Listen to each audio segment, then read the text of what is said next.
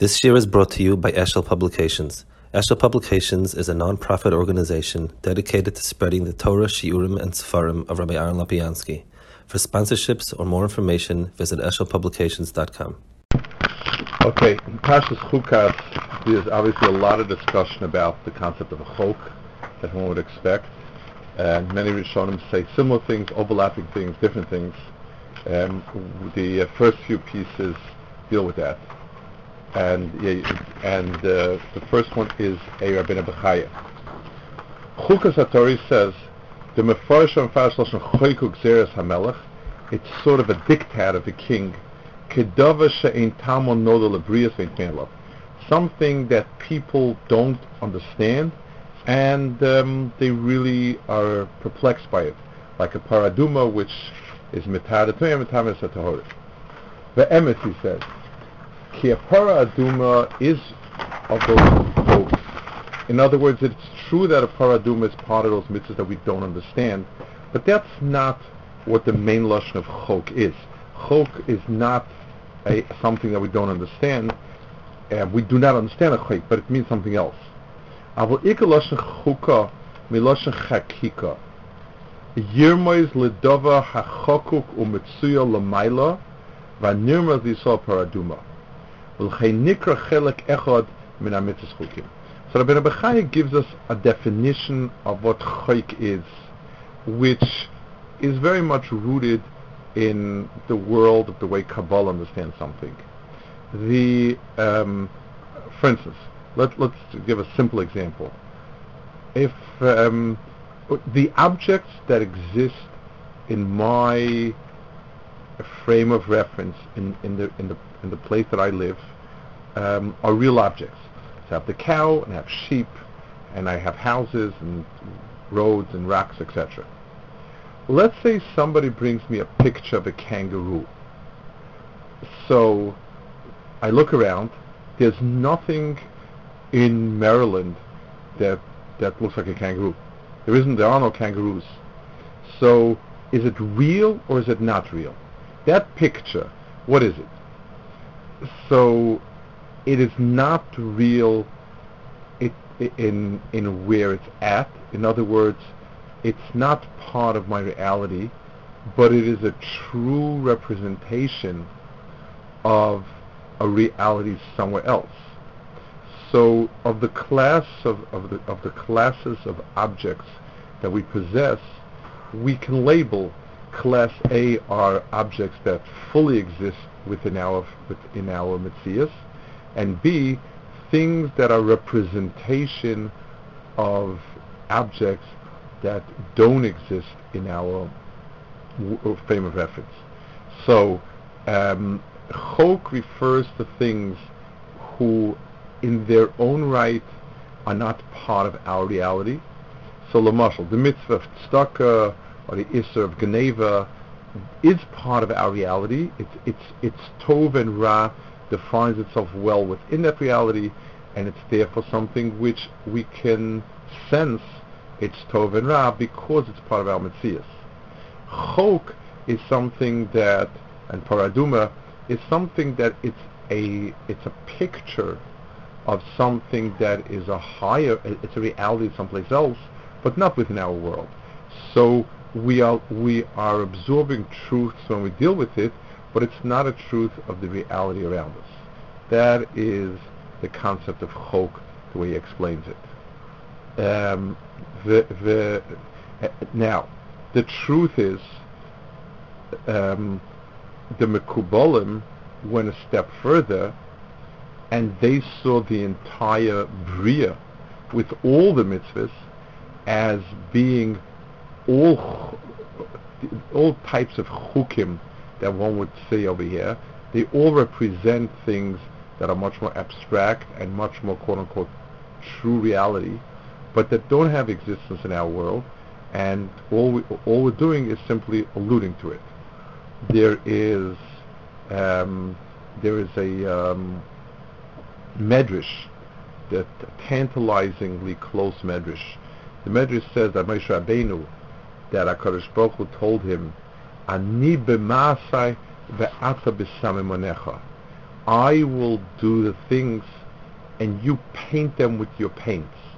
In other words, when we make, for instance, a Mishkan, the things that we put into the Mishkan are representative elements of a higher world and a higher reality, and that's how we relate to it. And in a sense, the Kabbalah does that as well. Yes? Rabbi, if it's a higher reality that we can't understand, how does the representation help us relate to it at all? Okay, so the answer is, at least we get a sense of it. For instance, let's take an example. With a kangaroo, we certainly can get a sense of a kangaroo, watching him in a movie, let's say, whatever it is. But let's take something else. Let's say a blind man reads books using Braille, and somebody reads him books, and he reads a lot about light. He'll never, as long as he's blind, he'll never know really what light is, but he can use it, he can learn to use it expressively in a way that there's almost an intuitive sense of it. And we'll see later that Keda speaks about this type of inyan, where one can gain, he says later that Olam Haba is something we can't ever have full-on knowledge of this world, but we can have an intuitive sense of it. So it's something which we are better off knowing about it, but never quite to think that we have the thing itself. Now, he says another reason.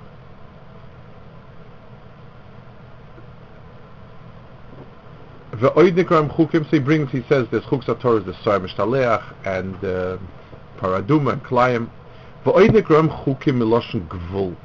The word chok is in the lashon of a gvul, a boundary. I've put down sand as a boundary to the yam. Chok olam v'lo yavrenu. It is a perpetual statute, never crosses over it. Or it says chukas rechachavim or laila kloma gvul hayom v'laila. V'zeh lehoros shenatzor hamachshavim l'har behem lo navor gvul mipnei omer katzigasa.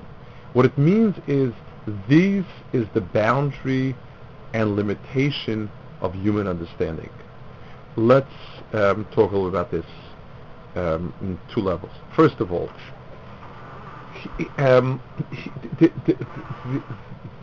in the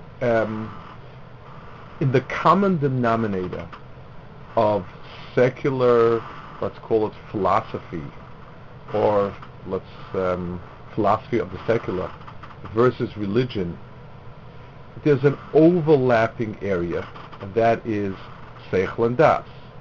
Seichel and Das is used by the secular to understand the world around him and to come to conclusions about the world around him and what's right and what's wrong, etc. And a Torah person is supposed to use his Seichel a lot. He's supposed to study Torah, understand it, and basically the top of the mountaintop is the person who sits and learns and is constantly understanding deeper and deeper. So one asks, well, what is the difference between the two? Yes, so we accept, we feel that there was a revelation, etc. But what inherently is the real nafkamina? And the answer is as follows: the secular philosophy, in its Weltanschauung, takes on that the human brain is capable of understanding everything, to some degree at least. We may not be able to do phenomenal calculations, but there's nothing. The mind balks at the idea of there being something that our minds cannot understand. I remember as a young boy, whenever I was told it's something that you won't understand to grow up, it would make me very, very upset. I didn't believe that was true. It's the same brain, just a little bigger. I might be able to do calculations quicker. I might be able to add up larger columns of numbers. What does it mean you won't understand it till you grow up? It would get me very, very annoyed. So the secular attitude is the human mind is capable of understanding everything. That which the human mind takes as being absurd is absurd, period. And that's all there is to it. And the truth be said, even if a person were to accept the human mind might have limitations, but what's the alternative? Is the witch doctor better? The shaman is that any better? I mean, what's he basing it on?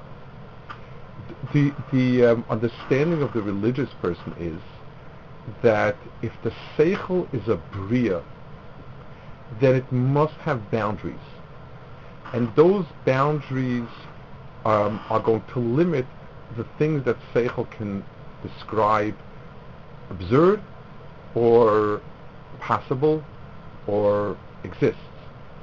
That very primary categorization that the mind makes is a good categorization, provided we understand the mind comes with a built-in limitation. It's a piece of flesh. It has an operating system that is, 3.0, 5.0, 100.0. It's limited, and therefore we're going to accept that the mind is a very significant part of understanding wisdom, but it's not the ultimate arbiter, and a true revelation can be the only ultimate arbiter of right and wrong and true and false, etc. The HaKadosh Baruch Hu gave us a series of mitzvahs that are beyond the mind, because part of it, Rabbi Mechai says, is to bring home the idea that this belongs to the other side of the gevul. This belongs to the other side of that boundary, and it keeps reinforcing in our mind the boundaries, the limits of the human mind. That's a very, very important piece of emes, is to understand there is a boundary up to where we understand, past that we don't understand. That's the point that Rabbi Chaim makes. There's a second point that I would like to point out. The phenomena, the vast majority of the phenomena that we're familiar with are a continuum. It's hot, hotter, very hot, extremely hot, terribly hot, excruciatingly hot. We don't, any boundaries we make to say that if it's 79 degrees in the room, it's not uncomfortable. If it's 80 degrees, it is uncomfortable, is very, very, it's kind of nitpicking. Sometimes you got to do it. You just set the thermostat. But it's meaningless. There's a very famous paradox, logical paradox, that's built on this, on not recognizing this issue. For instance, they pose the following question. A person who is absolutely cleanly shaven, and he has one hair on his head, is that a beard? And the vast majority of people will answer no. Okay, what if he has two hairs and he's not a paraduma? Does he have a beard or not? And most people will say no. So finally, at some point the person will get tired and they'll say, yes, he has a beard. Now he has a beard. So say, okay, fine. Can I quote you that the 173rd hair is the beard? And then you get very frustrated and annoyed, and you say no and yes and whatever. The way out of this paradox is as follows. If a beard was a metzias, then it would be either yes or no. A beard is really an adjective. It means someone whose face is hairy. That's what it means. So one hair is he is a insy little bit bearded, and two is a bitsy more, and so on and so forth. There is no if a beard would have like a federal regulation, like let's say the federal government would have the Democrats long enough in the power, and we'd have federal regulations for beards. So then we could probably come up with a statute, and mind the word statute again, for beards. 1,943 hairs is a beard. and the deluxe bed might have a few more hairs. But that's a definition that we find. Most things in the world are range more and a little bit more, and so on. One of the surprises of quantum physics was that things don't radiate. Energy does not radiate in a continuum. It actually comes in discrete packets, which seemed very counterintuitive. We all have experience not like that. There are things that are hotter. You can have an infinite amount of degrees on coming out of a heater. But be it as it may, any time there's a gvul, the Gemara, the Mishnah says that that din is something that says exact amounts. Memsa chasa achas is going to be tamei. Memsa is absolutely Torah. One is 100% tamei, 100% tahar. The concept of gvul is a concept that is artificial. HaKadosh Baruch Hu put a boundary into the world. For instance, I'll take an example. Let's say you have people invited in a yard for some sort of celebration. There will be a fairly even scattering of people over the yard. If there's a house, they'll all be in a house, and those walls are the gvul.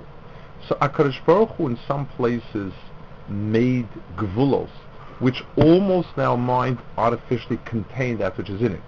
So when you have sand on a beach and the water never seems to rise above the sand appears to us to function as a gvul. Chok, he says, the fact that our mind can understand many things well, and some things a little more, some things a little less, and some things even less, and so on, that seems, but then there's just the boundary where there is no understanding. This is the world where 2 and 2 equals 5. And that is something that is a gvul. But the concept of gvul, that HaKadosh Baruch Hu, a gvul is something that's alien and artificial to the creation, and that's why HaKadosh Baruch Hu had to put gvulas in creation, because it's sort of there's a sort of artificiality to it. He then finishes off with the difference in chok and choka. He says, we'll touch briefly on it. It's a Kabbalah issue. He says you find sometimes in the pasuk it says chayk and sometimes chuka with a hey. There are words like that in Lashon Kodesh, Laila and Laila. It can have that and so on. But he says kamitzvah nikas chayk nishav midas zochar. He says there's 2 midas zochar and shamar. One is one refers more to mitzvah essay, one to the los essay. Zochar is the positive element, and shamar is the element not doing. And therefore he says on Korban Pesach it says l'choycho v'necha, and Birchas Mila you say choik, and Rosh Hashanah you say choik v'yisrahu. So v'amitzvah nikas chuka nimshach v'midas shamar. So you have zochar and shamar, 2 midas. One is the root of essays, one's the los essays. One is zochar, one's the keva, and that would be chukosa tishmoru, and which is talking about the isat kalayim, eshes ach, and v'shamarta focus on yomida. Notice, wherever you have the word of v'shamarta, the concept of shmira, you would have it in lashon keva. This is in line with the general sense of things that the midas, that essays are played in zochar. Maybe we'll see some of the pashis when we get to the Ramban. And and the keva is something which is totally in the losses are a mid of nekeva. Whatever he points this out. Okay, we have the next piece in the Akedah, and this deals with people trying to understand Torah in different ways. And he makes here a division into 3 groups. This division is pretty much across the board. In Chazal, you find in Rishonim, the Rambam in his Akdama Techelek, he uses this type of division. The Maral uses it in his ways. It doesn't always line up as 3, but this is there. It's Even Ezer in the beginning of his Akdama. We'll Amr Chazal. He says when you really understand what Chazal meant in this pasuk of Echkem or Yechoikem Imeni will have pshat in this whole parsha over here. He says, "V'zeh shaboim l'stoifef b'divrei Torah lokis nechlu shalosh kitas." There are three groups of people in their approach to Torah. Ha'echad, the first one, hakat ha'amonis ha'mikabel is called David Kiksavam. People lower Hamon are the public in its more pejorative sense. The mob, the commoners, the masses. They accept everything literally. Hamikabel is called Verekik Savam. They understand all of Torah being literal. V'choish, when they figure Kimama v'yisatzev aliboy, v'yorech Hashem, v'yichaf Hashem, Edon v'yavel Hashem and Sinai, all of them have to be literal. If the Torah says so, Torah says so. These are literalists without any discrimination whatsoever. Vasheni, the second group, are kat balei chakira v'vin kol dvarim elo b'doimim al mitzaref haseichel, mitzaref haseichel v'mechkar. They are people that think about things and pass everything through the seichel. Omnam, he says, that group itself divides into two. Mehem,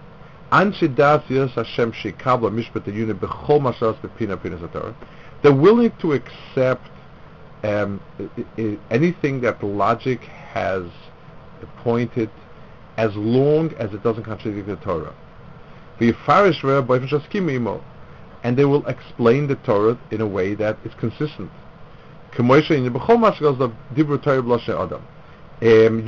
something like the idea of the Torah uses a metaphor for many things. So all these descriptions of HaKadosh Baruch Hu, Vayichaf Hashem, Erdon, and so on, are metaphors because we know that that's one of the ways the Torah was given. Omnom, he says, that when the seichel is against the Torah, hinehem yureim lenafsham, they're scared. V'hei lo yaminu lo yishma kolo, they will not listen to seichel. Al yekaimu divrei Torah v'yoimru kekotza seichel mesinahu. They will uphold the Torah and say we just don't understand it, like the Rambam Moreh Nevuchim says in several places. Omnam, he says, yeshrim azipanim, there are some mechutzafim shemevaten divrei Torah exer yunis. They're mevatel Torah because of what they came up in reasoning, like the secular philosophers, the Goyim, and unfortunately some of the Jews. I want to talk about a few of these points here. He says something that is remarkable and consistent, I guess, with Rabbeinu Bechai in that sense.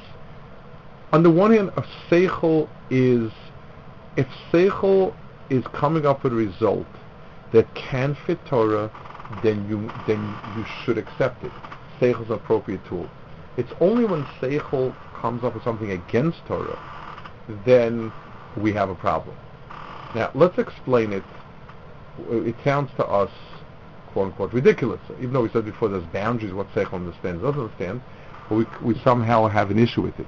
I want to point out something that we normally do, and it's something that we also do it that way. A good scientist plays on is doing two things at the same time. He's collecting data and he's formulating theories. Now, when you formulate a theory, you build it around the data, but it also requires seichel in terms of formulating it, in terms of figuring out what's the important point.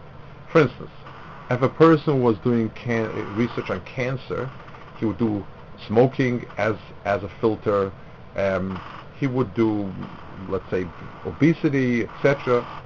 But there's no researcher playing with a full deck of cards that would try to figure out if people with the name Max are more prone for cancer than people with the name Eugene. Even though, as a scientist, theoretically, he's blind. But let's say the evidence comes in, and it is like that, and he keeps trying everything. And maybe Maxes are named for people that are maybe like heavyset people are telling him next. That's the problem. But unless he eliminates all stuff and he's stuck with that, at some point he's going to be forced by the data to say, I don't get it. Strange, but that's what it is. Much of many elements of physics were, at the beginning, everything was extremely logical, and as we started going down further and further in terms of the size of the world, it started becoming baffling, puzzling, a lot of things, and things that are just don't make sense for the mind, but we have no choice, and we accept because it is. In other words, the Baal Torah understands that seichel is the first tool you use, but the data is what it says in the Torah. So there's always a sort of struggle between the two, between the seichel and the Torah, and we always have to, and we acknowledge the Torah. Yes.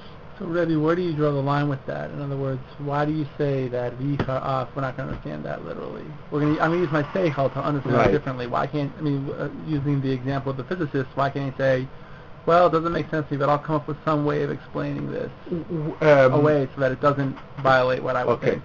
So v'yichar af is an easier one, because that's an internal inconsistency with understanding HaKadosh Baruch Hu. The Torah makes it clear that God is not corporal. It says it 1,000 times. So the Torah itself demands we interpret v'yichar af differently. The problem will start. Let's give a pasuk. It says that Hashem eshoytze michupasei. Now, the psukim do seem to imply that the sun rises and sets. That's the thrust of the normal psukim. Now, one can say we know scientifically that's not so, and therefore the psukim are a metaphor. Or we could say science doesn't have everything. This is like a paraduma. We need to tuck our seichel away and say this is what the Torah said. The question is, in that tug of war, for instance, let's take another one.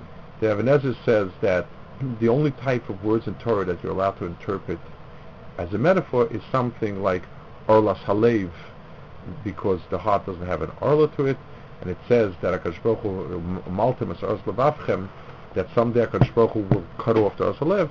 There's nothing in the heart that will really be cut off, but rather HaKadosh Baruch Hu will take away the Yitzhahara.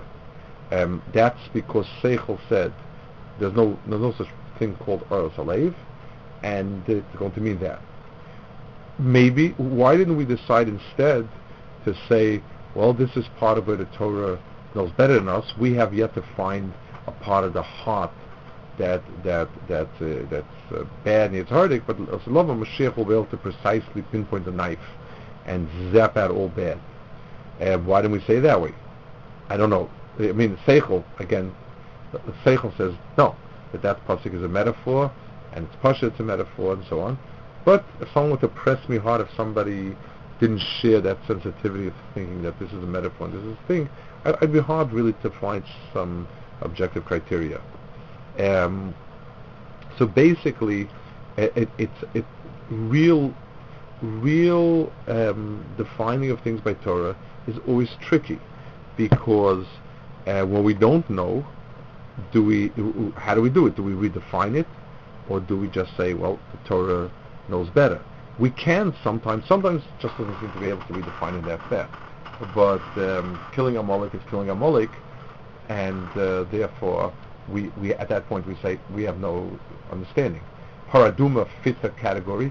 Paraduma seems to be counterintuitive by all counts. How is it that the same thing can make Tomei Tohar, and the same act defiles one person, makes somebody holy? So fine, we can. That really seems to be extraordinary pasuk. But many other psukim, I don't know. I don't know the answer to that. So he says the first one is, if somebody learns b'shitchias, he's a pesi yamim b'chol davar. In other words, if a person doesn't use any discriminatory power, and this is, I guess, in a certain sense, in a broader sense, the difference with the justification for learning iyun, as opposed to just absorbing the material. Absorbing material without some filter, without some sense of what's right, what's metaphor, and so on, is lacking Torah. So Pesach Yam Chol Dova means, he quotes a pasuk here. It says, Midarkov Yispas Suglev Uma'alov Ishtov Pesach Yam Chol Dova Nov Yom Lashuroi Chochem Yori Vesar Meira Uksul Misavotech. So he explains here each of these midas. Suglev is somebody who doesn't really discriminate and doesn't understand well, and that's one end of it. So Suglev falls into the trap of Pesach Yam Chol Dova, simply believes everything and doesn't, in any sense, discriminate anything. Ki Amaminim, and the thing that he feels is Pesach Yam Chol Dova for sure. He says, Ki Amaminim b'dvar mefursumei habitul ke'elu binyanei loikus. Some believe God can have a nose and God can have this and God can have that. Hinem kimamin sheish bebetnat fadea gavor v'tolo. As if somebody believes that in the stomach of a frog they have a huge mountain. In other words, it's impossible at all accounts. However, that a wise man will understand it, but he says, he shows in this pasuk both the people that use their mind and step back when they're overwhelmed by when the Torah says not like that, as opposed to people just use the iyun ayuni. And he says, Valakata shekenegda meiza umeiza ama uksil mis'abo bateach. A fool is arrogant and is self-confident. So he's telling us these three things. You have the people that swallow everything hook, line, and sinker, always non-discriminatory. These are fools and ma'avis Torah. You have the people who trust their minds. Anything that in Torah doesn't fit in, they dump. Those are also fools in a different sense. It's a person who uses seichel, but double checks against the Torah. That the Torah said it's like when you do the problems in a math book, and then you look at the answer section, and the answer section doesn't agree with you. You say to yourself, I don't know how they got it. I thought I had it right, but I guess it's back to the drawing board again. So those are the different approaches to Chachmas HaTorah in general, and therefore he elaborates. There's a piece later on about where Seichel comes in and so on. Well, Yes. I mean, Rabbi, maybe it's opening a can of worms, but with Ma'isa Bereshis, whether we're going to understand that as a muscle or literally, I mean, how does that? When one side can say the other side is being a Petsy, and the other side can say you're not being mommy. And not only can they say it, but they actually in fact say it. How you talking? What? Those are very hard. Gingerly, one can use one. The first thing is one has to be honestly open to both possibilities. Even if the world says they have a very, very different picture of creation, we think differently. The Torah is differently. We have to give in. So a person has to make sure that he's not looking over his shoulder to see the goyim are laughing at him and if it bothers him. If we look b'derech on the ruach of Chazal, it's something which you'll see Chazal will certain parshas Chazal will give it all sorts of explanations. But in certain parshas they don't seem like that. In Ma'isa Bereshis, the Rishonim say maybe 1 in 1,000 understands what it's talking about. So the truth be said, we are a little stuck. It's hard to give definitive answers of where be right and where be wrong. It's just an attitude where somebody is cleaning, like somebody is taking everything and just making it one big metaphor, and he's affected an awful too much about what everybody else thinks. That's, I guess, when people feel that way. But it is hard. One would be hard pressed to find objective criteria. Okay.